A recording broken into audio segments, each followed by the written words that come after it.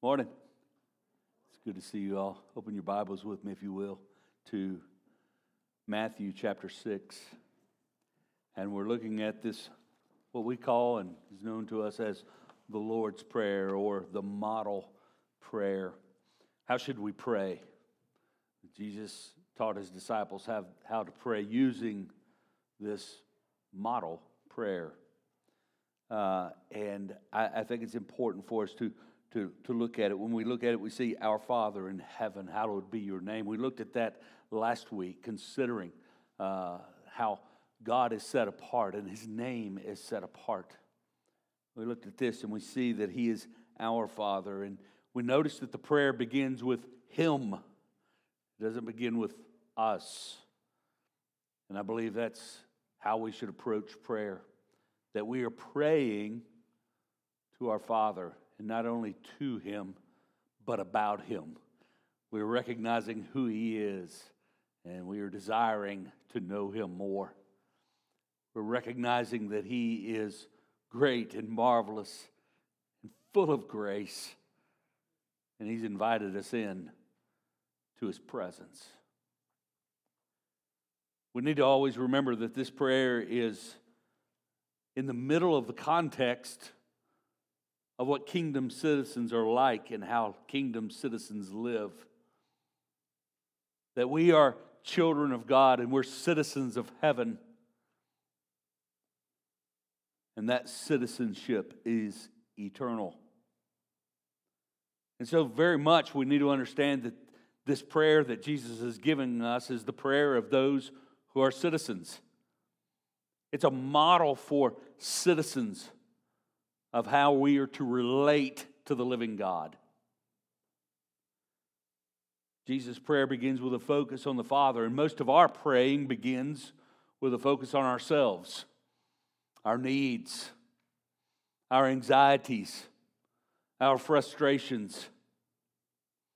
I don't know about you, but at times when I pray out all these things, and I'm pouring out all these things, and I'm telling God all these things, all these frustrations, all these anxieties, all these fears. And by the time I get to the end of it, I hadn't mentioned a word about the Father, except that you can take care of this. I haven't adored him in any way, although he is worthy of all praise and all glory and all adoration of his children. That's typically how we pray. We can see in that type of praying, where the center of our praying is ourselves, we can see the contrast and the conflict that exists in prayer and in the priorities of our praying. James points out that we do not have what we ask for because we ask amiss, or we ask with wrong motivations that do not coincide with the will of God. Today we're looking at this verse 10. This is one verse where it says, speaking of your, saying, Father, your kingdom come, your will be done on earth as it is in heaven. Just these few lines we want to look at today and consider what is the kingdom of God. We want to think about what is the will of God and how are these things accomplished on earth as they are in heaven. When you start asking those questions, you realize that the answers are far greater than we can really write down or speak in just a few minutes. But we're going to make that attempt. I want us to think about these things considering the scope of God's kingdom. I want us to think today about the scope of God's kingdom and how considering God's kingdom and the scope, the breadth, the width comes to bear in our prayer life. How do we pray when we look at the scope of God's kingdom. Next, I want us to look and think about the will of God, as it's mentioned here in this text. You think, okay, you're going to preach about the will of God and you're going to preach about the scope, the breadth of the kingdom. How long are we going to be here? But I want to break it down and bring it into the context that it exists in. And that is, how should we as Christians pray with these things in mind? And then at the end, I just want to consider 3 ways that this comes to bear in our life. How do we apply it? How do we live it? How do we pray it? So first of all, let's think about the scope of God's kingdom. Your kingdom come, your will be done on earth as it is in heaven. The kingdom of God can be understood as the reign and rule of God. When we think about it that way, we need to understand and comprehend that God has created everything. Everything that is belongs to God. He reigns over it. In other words, He is sovereign. He rules over it. In the sense that God has created all things, He sustains all things. God is able, and it is up to Him to determine what is right and what is wrong, what is good and what is bad. He determines those things, not us. He has made known what those things are to us through the Word and through His Spirit. God is the one who dictates to us and tells us, how is it that I will be worshiped, He says. You don't determine how to worship me. I determine how you will worship me, and how you will know me, and how you will love me, and how you will live for me. Because God reigns and rules, not us. When we think about it in those terms, we need to understand He has the right for that. He is the King, the ruler of all things. Interestingly enough, however, we can bring that down into a very personal place and simply ask this question: does God reign and rule you? Interestingly enough, God upholds the universe by the power of His might. Yet you and I can reject His reign and rule in our life. How gracious and loving and wonderful is God.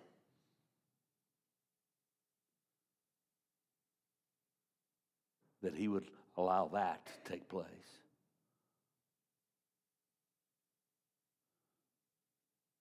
God reigns over all things. Yet He desires that you will and desire His reign in your life. His rule in your life.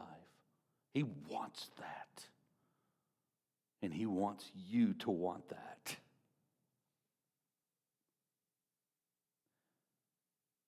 As we think about the kingdom of God, we need to understand that all of Scripture points us and helps us to understand that the kingdom of God has come and the kingdom of God is coming. It's here and it's still yet to come. It's a beautiful thought, really. Jesus came here and He spoke of His kingdom coming. He spoke of the message of the kingdom, the gospel of the kingdom. It says here, your kingdom come, your will be done on earth as it is in heaven. That on earth as it is in heaven, by the way, applies to both other phrases. In other words, your kingdom come on earth as it is in heaven.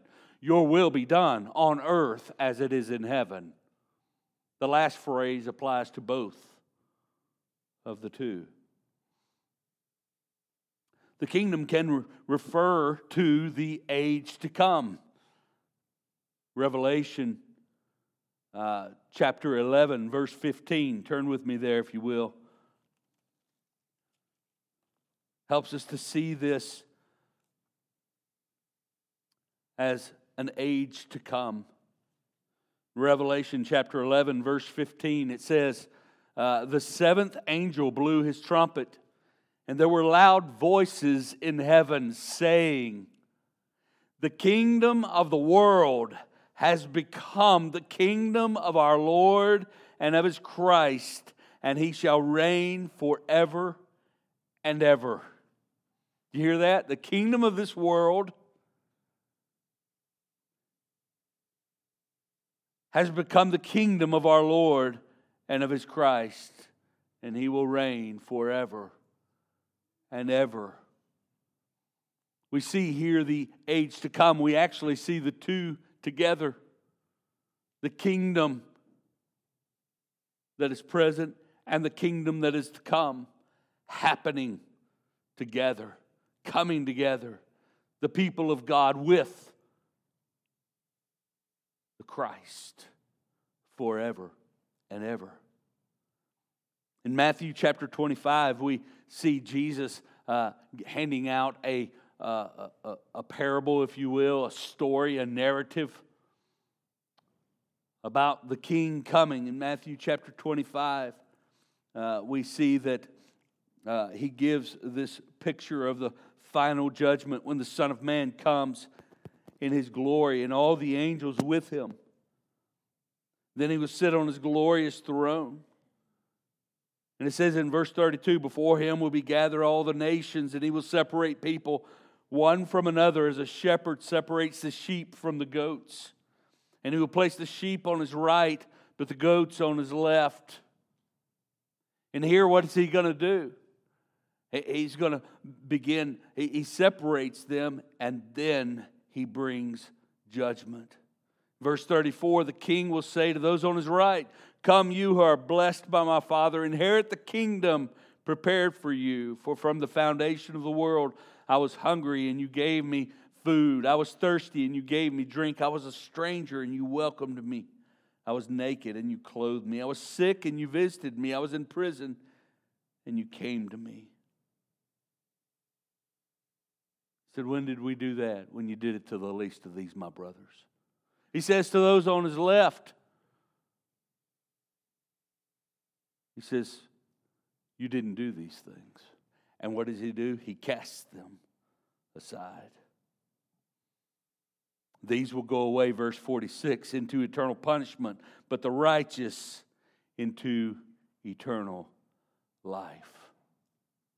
Jesus points out and says, my kingdom is not of this world. He says it's outside of this world. But we know one day His kingdom will come into this world. And it's already here. We need to understand that this theme runs throughout Scripture. This theme of God's presence with His people, the rebellion of His people, the casting out of His people, the casting out ultimately of all those who do not believe. When you look at Eden, the Garden of Eden, you see Adam and Eve there, and you see God in their presence. Until sin comes into the world, until they sin. And then what happens? They are cast out. The kingdom of God is very much the presence of God with people. So they were cast out of Eden.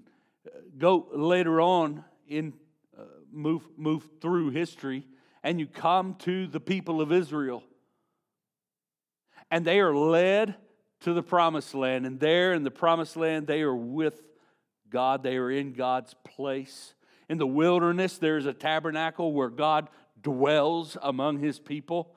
And then once they go into the promised land, they build a temple there. And there, God dwells with His people in the temple. But what do the people do? They rebel against God. They began to worship idols. They sin. They do things that are repulsive to God. And what does God do? He casts them out of the land. And they go into exile in Babylon. Eventually they come back in. They rebuild the temple. It's not really their land anymore. It belongs to Rome now.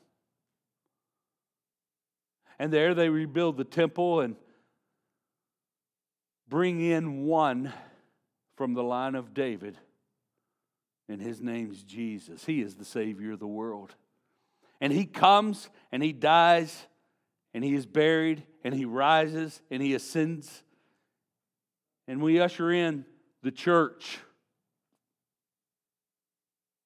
And we see with Jesus coming that the kingdom of God has come.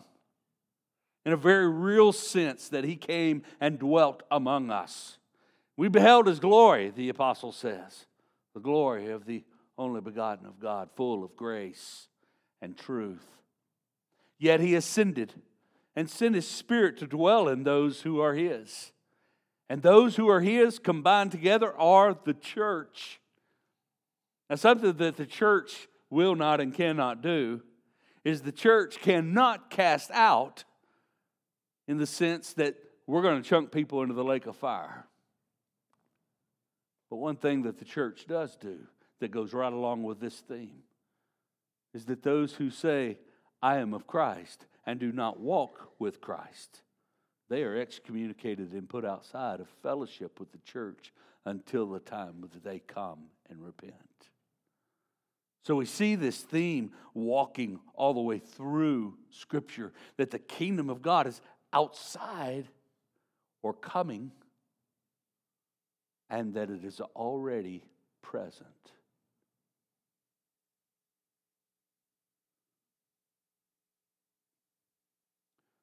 That the kingdom is coming makes us expectant. Aren't you expectant of His coming? Don't you look forward to His coming?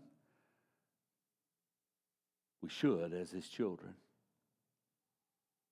But not only is His kingdom to come, we also know that the kingdom can refer to the present day.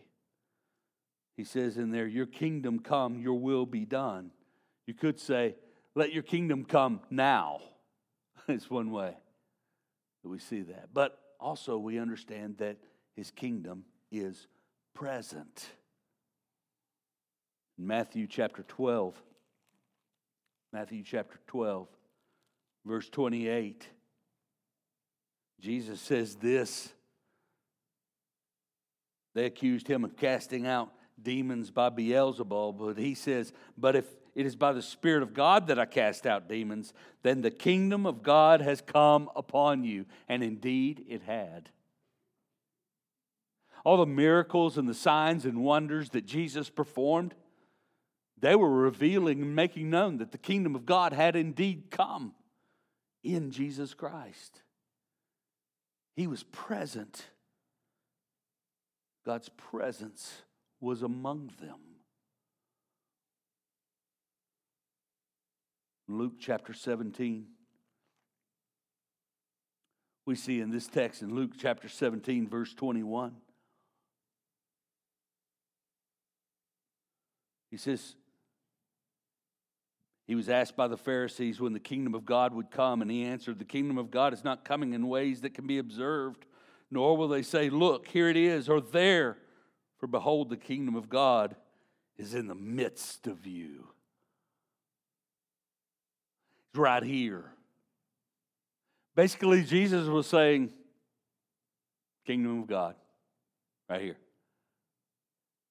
He's in the midst of you. The kingdom of God is in the midst of you.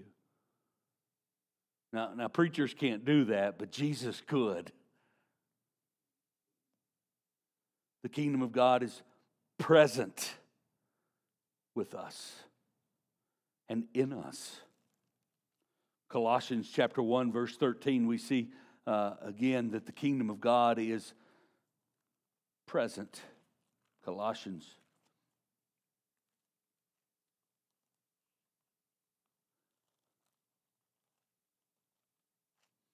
chapter 1.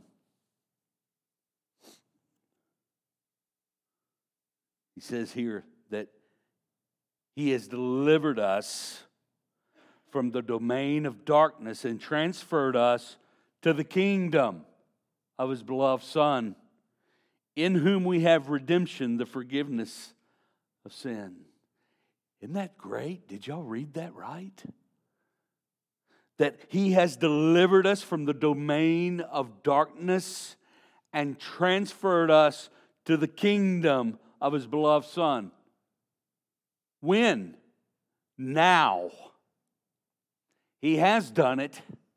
And the result is that we are in the kingdom of God in the sense that we are in Jesus Christ. We are in His presence. So this present kingdom wasn't established by Jesus in an earthly throne. That's what everybody wanted. Y'all remember that, right? I mean, they wanted to take hold of Him and say, "You be our king." And every time they wanted to do that, what did He do? He got away from them. He slipped through the crowd. He moved off the edge of the cliff. He didn't go certain places because He knew in those places what they wanted to do. They wanted to make Him king. They wanted to enthrone Him. But He didn't come to establish a kingdom in that way. He came to establish a kingdom through His blood, through His sacrifice. He brought the kingdom to bear in our lives.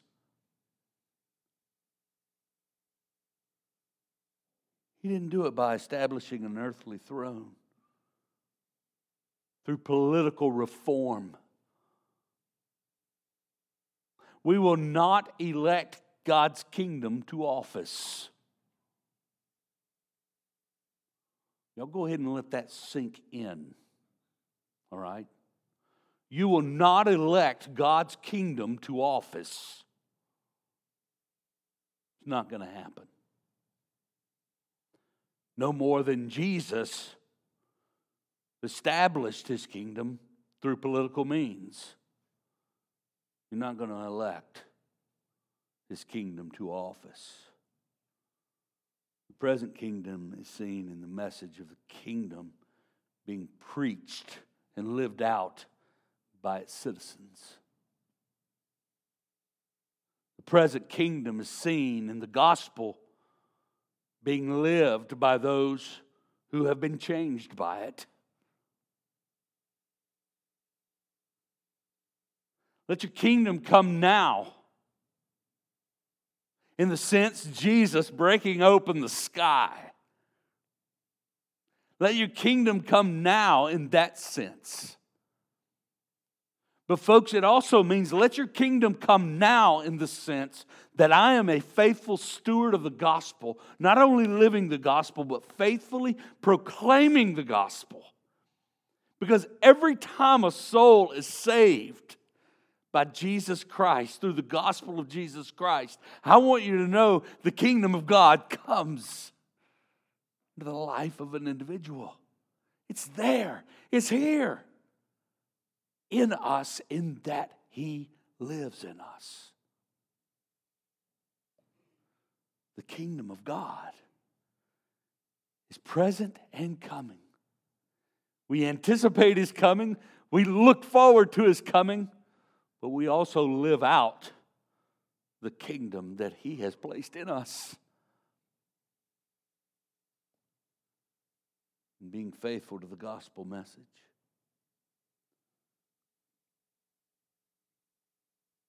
The scope of God's kingdom is that it's both coming and present.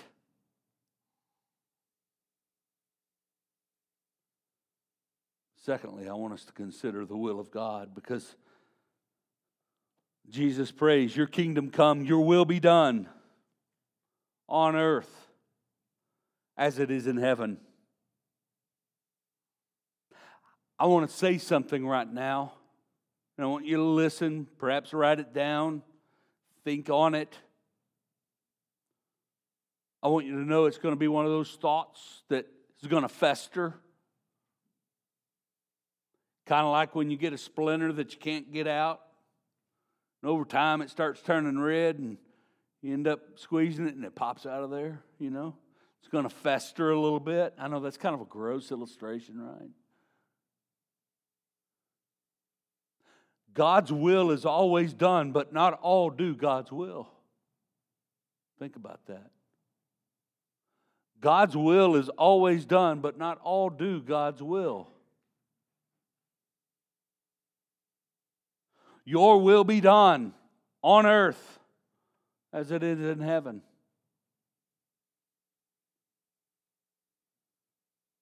What does this mean? And in the context of praying, when we ask for God's will to be done, isn't God's will always done? Why do we even pray? Why bother? Isn't God's will always accomplished? Isn't it always done? Why do we need to ask for His will to be done? Well, in a very brief way, let me just give you a distinction in reference to God's will. Let me call one God's will of decree. And then let me call one God's will of desire. God's will of decree, God's will of desire.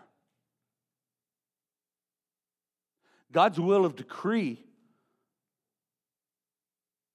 is God's sovereign authority over everything. God's will is being played out in everything. You may ask, was that God's will? Well, it happened.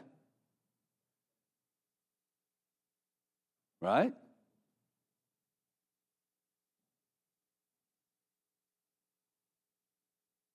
Many are the plans in the mind of man, but it is the purpose of the Lord that will stand.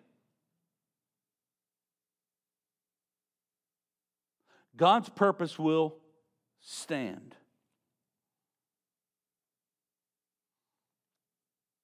In Isaiah chapter 46, which I almost read for my pastoral prayer this morning, but I changed it at the last moment.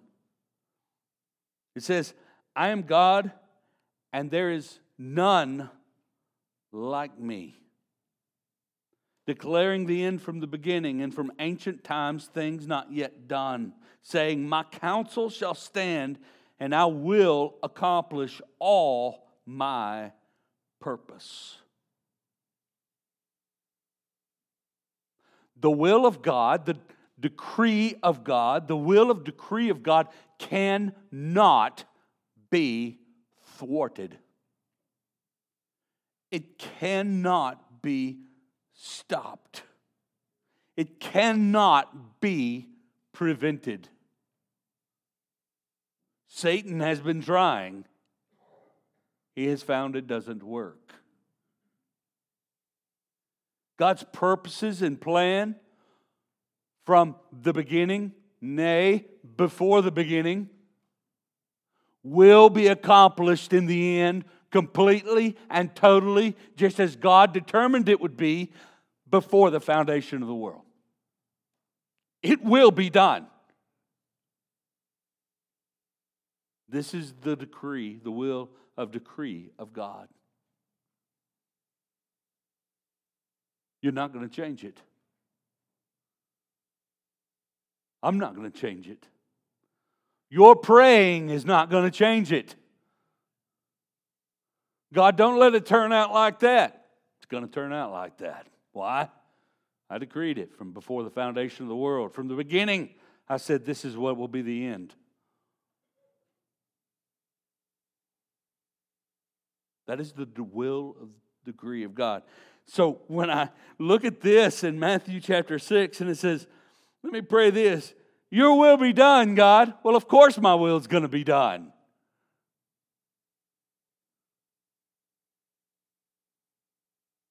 We need to understand, though, that that's not how Jesus is telling us to pray.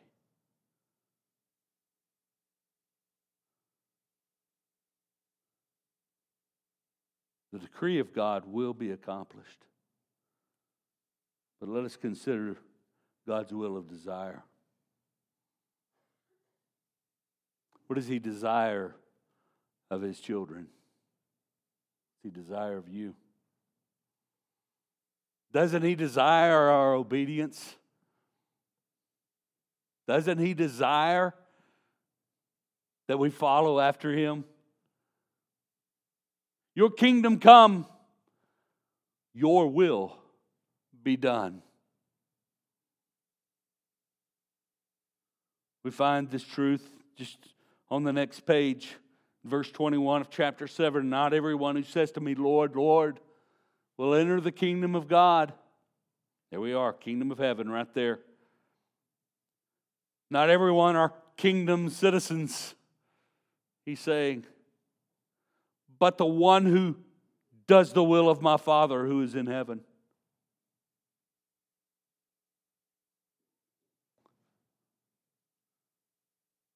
On that day, many will say to me, Lord, Lord, did we not prophesy in your name, cast out demons in your name, do mighty works in your name? And then I will declare to them, I never knew you. Depart from me, you workers of lawlessness. They're workers of lawlessness. They didn't do the will of God. Certainly none of us are saved by doing good things. But those who are saved do the will of God. That's the point of verse 21. Not everyone who says to me, Lord, Lord, not everyone who says, I'm a Christian, will enter the kingdom of God. Y'all getting that, right? Y'all seeing that truth in this text? But he who does the will of my Father. We don't do the will of the Father to get into the kingdom. We do the will of the Father because we are in the kingdom.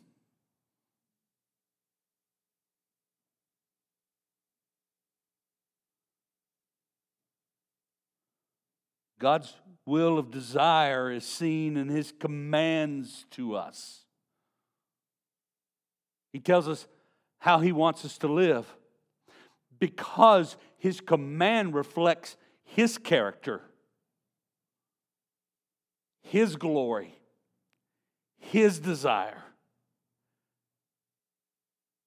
And so here He's saying, pray this, your kingdom come, your will be done on earth as it is in heaven.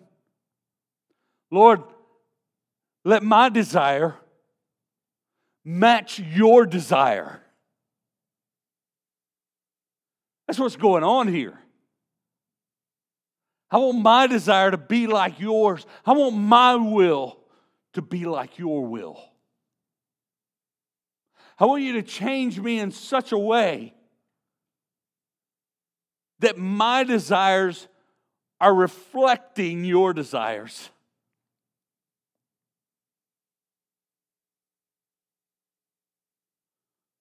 People, religious people in this text in 7:21 are told to depart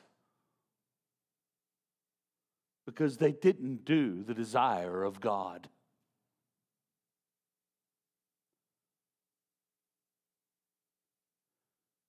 They did not obey.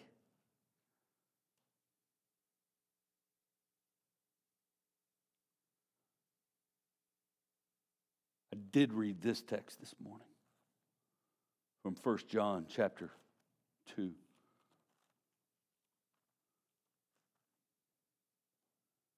1 John chapter 2, he writes out, do not love the world or the things in the world. If anyone loves the world, the love of the Father is not in him.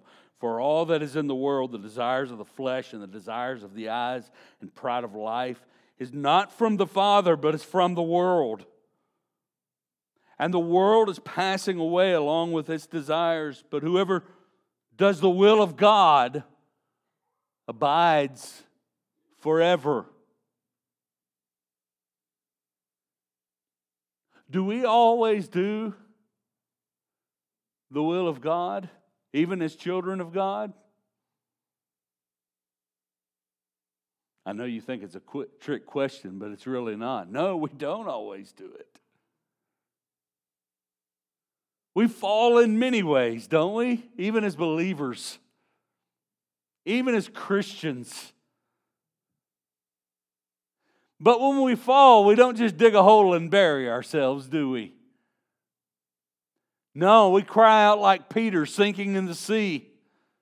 Save me, O God. And here we find the desire of God working in us to redeem and to rescue and to transform and to change. We're asking God, do your work in me. Change me, make me new. Oh, I've fallen. What do I do? And there's Jesus. Come here, let me show you. No, don't look back that way. Let's walk this way. This is the will of God. Paul even says it matter-of-factly and very straightforward in 1 Thessalonians chapter 4, verse 3. This is the will of God for you. Everybody's ears perk up when I said that because that's what Paul says. This is the will of God for you. Anybody going, yes, what? What is it?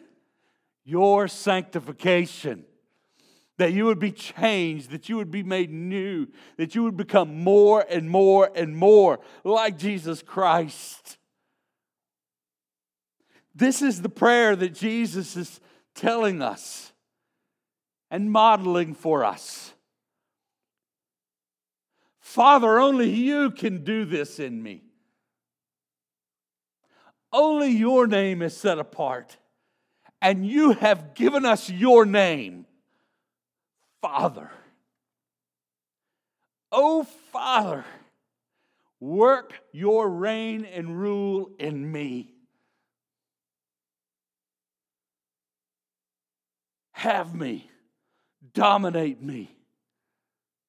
Have dominion in my life, oh God. That's what we're praying. Lord, I know that I will be with Jesus one day, and I will be perfected there. But God, work that perfection in me now. Change me and make me new. Transform me. Oh, Father in heaven, hallowed be your name. Your kingdom come, reign in me. Your will be done. Lord, let my desire be your desire. Let me desire what your will is, not my own. This is a prayer for transformation. This is a prayer that God would be exalted in His kingdom. Not just in the days to come when all the angels are going to start singing. That's going to be a neat day, isn't it? We're going to hear voices like we've never heard before. When Jesus comes and the angels start singing, and they're singing this song, the kingdom of the world has become into the kingdom of God. What a great day that's going to be.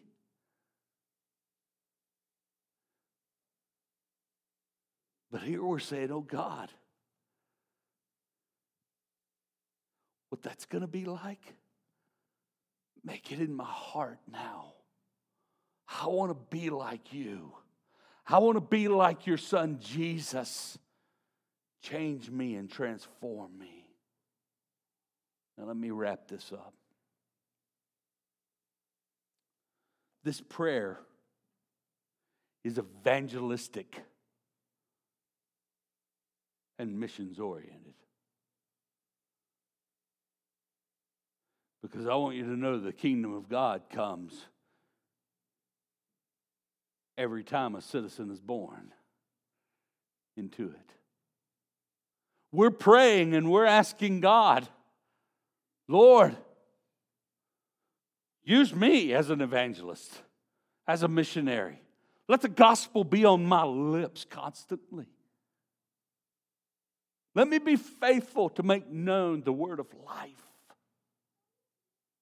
It's evangelistic and missions oriented.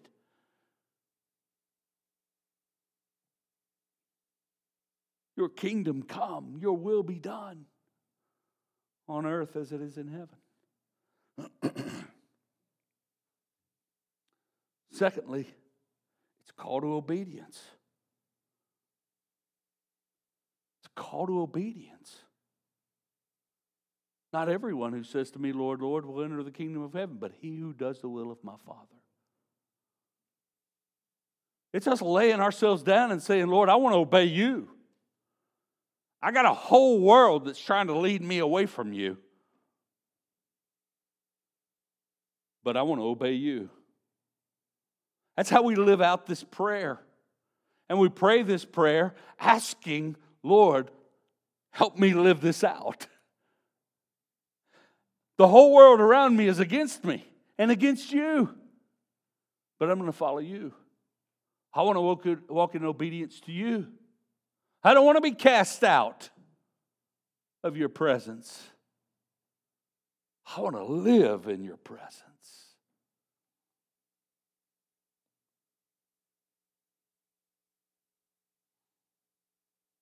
The other way is that we live expectantly.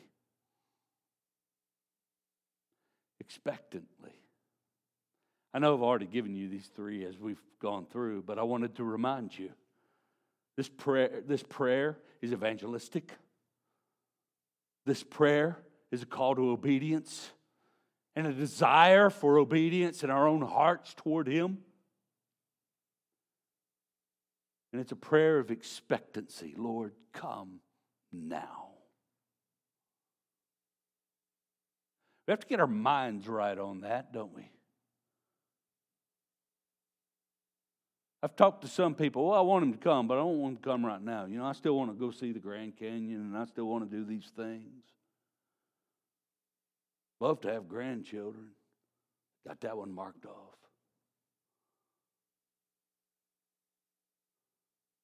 Man, don't think like that. This world is not our home, and there is nothing that this world has that compares to the glory of Christ. Absolutely nothing. Talking about rejoicing if Jesus were to come today, even now. But this prayer has an expectancy. And do y'all know how expectancy is lived out? It's not getting a nice recliner and putting it outside and pointing it toward the east and waiting for Jesus to come. Okay? I got me a good seat. Nobody knows when that's going to happen. That's not expectancy. I know He's coming. I know He's coming. No, expectancy is the other two that were just mentioned. Living out in obedience and evangelistically. What type of people ought we to be? We should be people that pursue the will of God and do and live out the will of God. And evangelism and disciple making and all these things. And so when we pray this prayer, we're not just reciting some great words. We're calling on God to do in our own personal hearts and in our church and in our world what only God can do and what mirrors the heavens. We're asking God to bring it all to completion now. But we're going to live like it's complete today.